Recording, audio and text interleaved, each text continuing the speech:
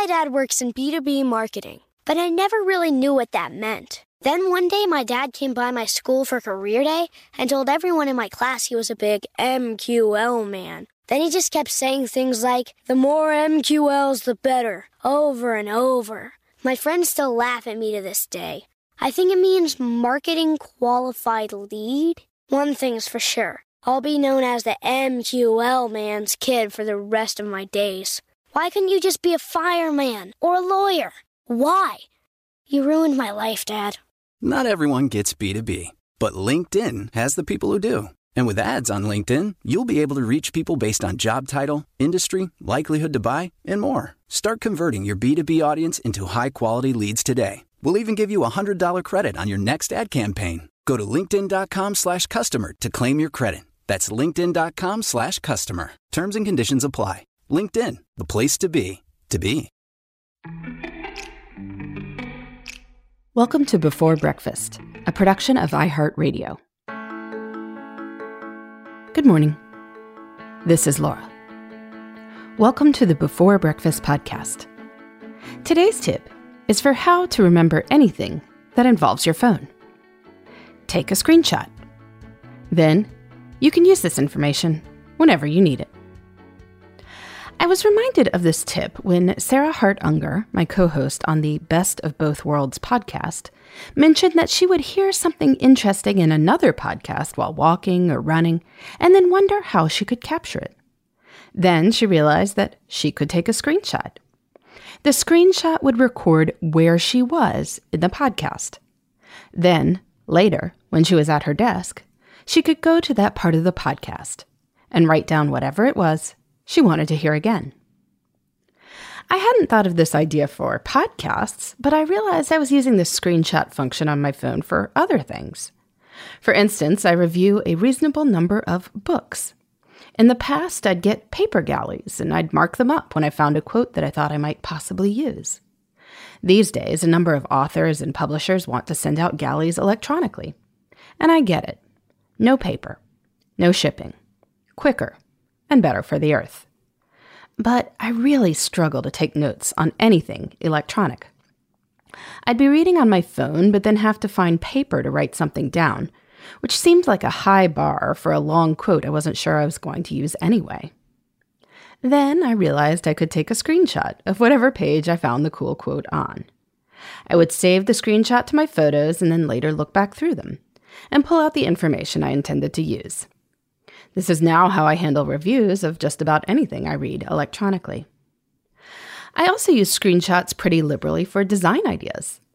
I'm working with a designer to renovate the new to us, but very old house that my husband and I just bought. I know people create Pinterest boards or house pages, but I was finding a lot of stuff on Instagram and just struggling with transferring it all over. So I realized I could take screenshots and email them to the designer. Problem solved. Taking a screenshot works for anything you want to remember but can't fully process now. If I am doing research on my phone for an article and come across a study, I'll take a screenshot of the title, author, and journal. With that information, I know I'll be able to Google it successfully later. Now, of course, I can obviously email a link to myself too, and we've certainly talked about that on this program. But I've found that the screenshot is good for stuff that I'm not 100% sure I'm going to use or when I'm capturing a lot of stuff. Because when I process my email, I'm doing everything as I go through my inbox, and it's going to annoy me to have links to different articles in very different spots on my inbox. A saved set of screenshots, on the other hand, can sit there until I plan to work on that particular project. Plus, as Sarah, my podcast co-host, noticed, the screenshot function is great for things that are fleeting or that happen while you're out on the go. You may think you're going to remember something really cool that happened 2 minutes and 47 seconds into a podcast, but you know what? You are never going to remember that. So today, if there's something that you do want to remember later, take a screenshot. That way you don't have to rely on your brain, which is good, because your brain is probably too busy for stuff like that. In the meantime, this is Laura. Thanks for listening, and here's to making the most of our time.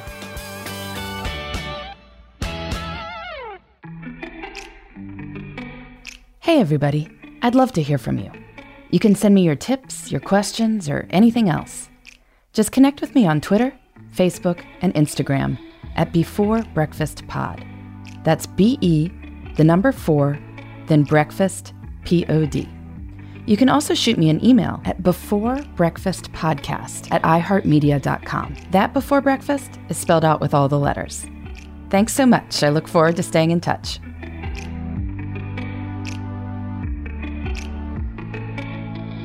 Before Breakfast is a production of iHeartRadio. For more podcasts from iHeartRadio, visit the iHeartRadio app, Apple Podcasts, or wherever you listen to your favorite shows.